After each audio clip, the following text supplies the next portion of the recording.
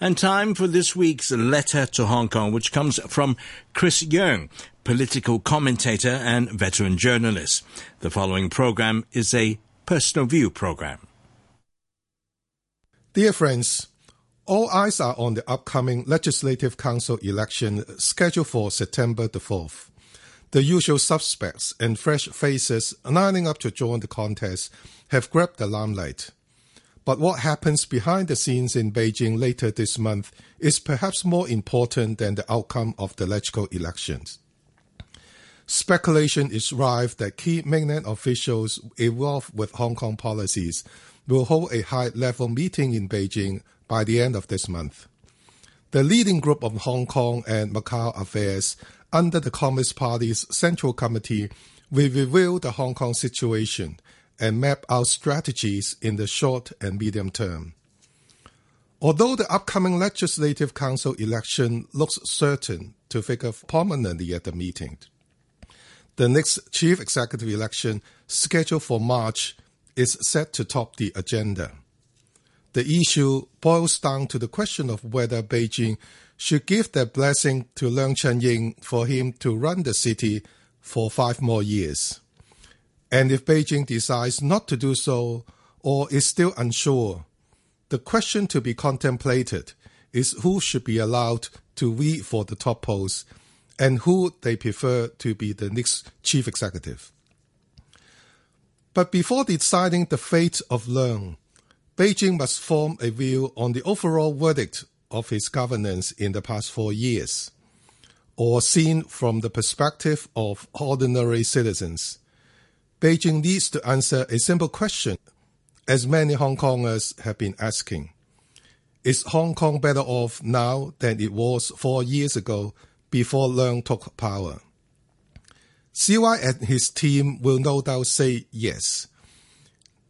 They might genuinely believe they have made no small achievements in many arenas, in particular livelihood, despite the difficult circumstances.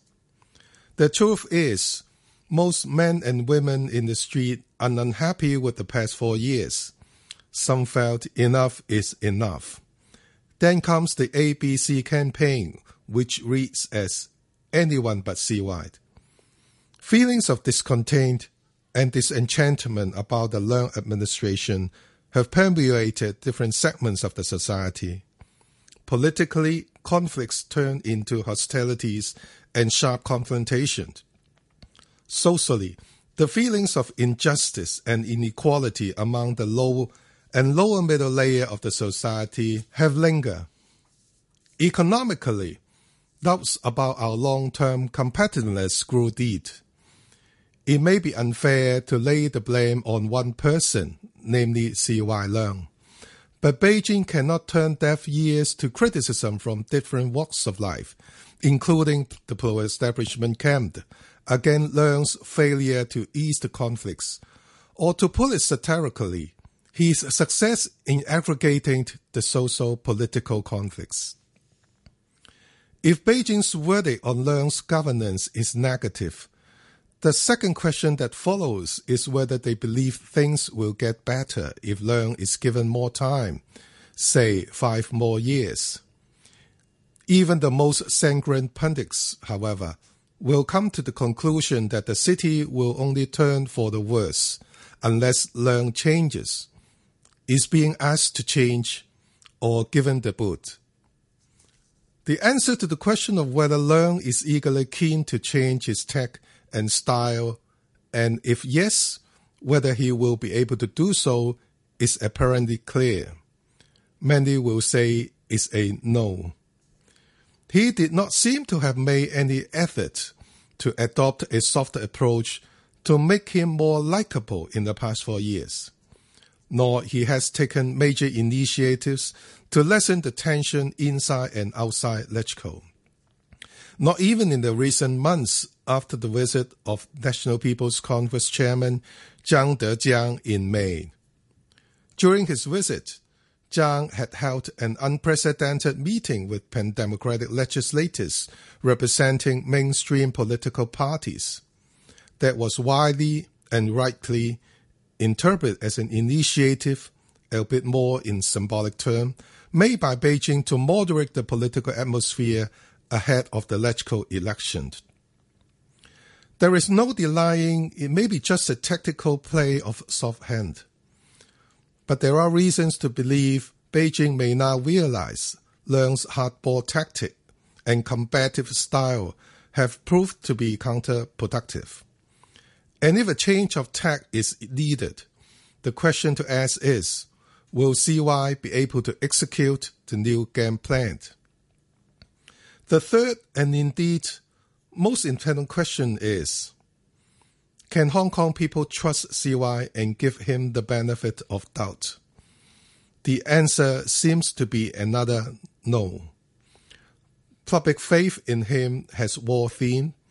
Several prominent figures who throw their weight behind Leung 4 years ago have said sorry recently for their misjudgment. Meanwhile, while some of his fans are distancing from him, CY does not seem to have won new friends. Beijing officials have said publicly the chief executive must gain public support. Now that CY has failed to do so, Beijing will have to think seriously whether they should stop him from seeking re-election.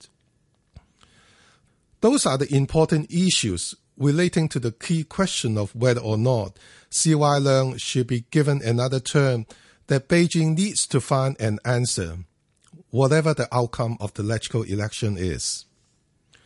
Barring unexpected surprises, the broad share of seats between the pro-establishment camp and the pan-democratic opposition force is expected to remain largely unchanged. The pro-government camp holds 43 seats now, the pan-democrats 27. Both scenarios of the pan-democrat opposition gaining a majority or losing its critical minority of 1/3 of total number of seats look remote. If that is the case, whether the pro-establishment camp does well or does poorly on September the 4th arguably makes no substantive difference on the chance of Leung's re-election bid. Whatever the election outcome is, Leung still faces an uphill battle, if not mission impossible, to regain the lost faith in him among the populace. Some pro-establishment figures remain adamant CY is the leading horse in the race.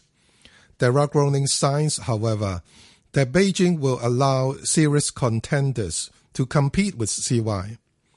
If Beijing gives a free hand to the 1,200 elites in the election committee for them to choose among Leung and some heavyweights such as Zhang Zheng and Zhang Yuxing, Leung will face enormous difficulty in getting a majority, not to mention keeping his tally of 689 in the 2012 chief executive election. Chris Yeung.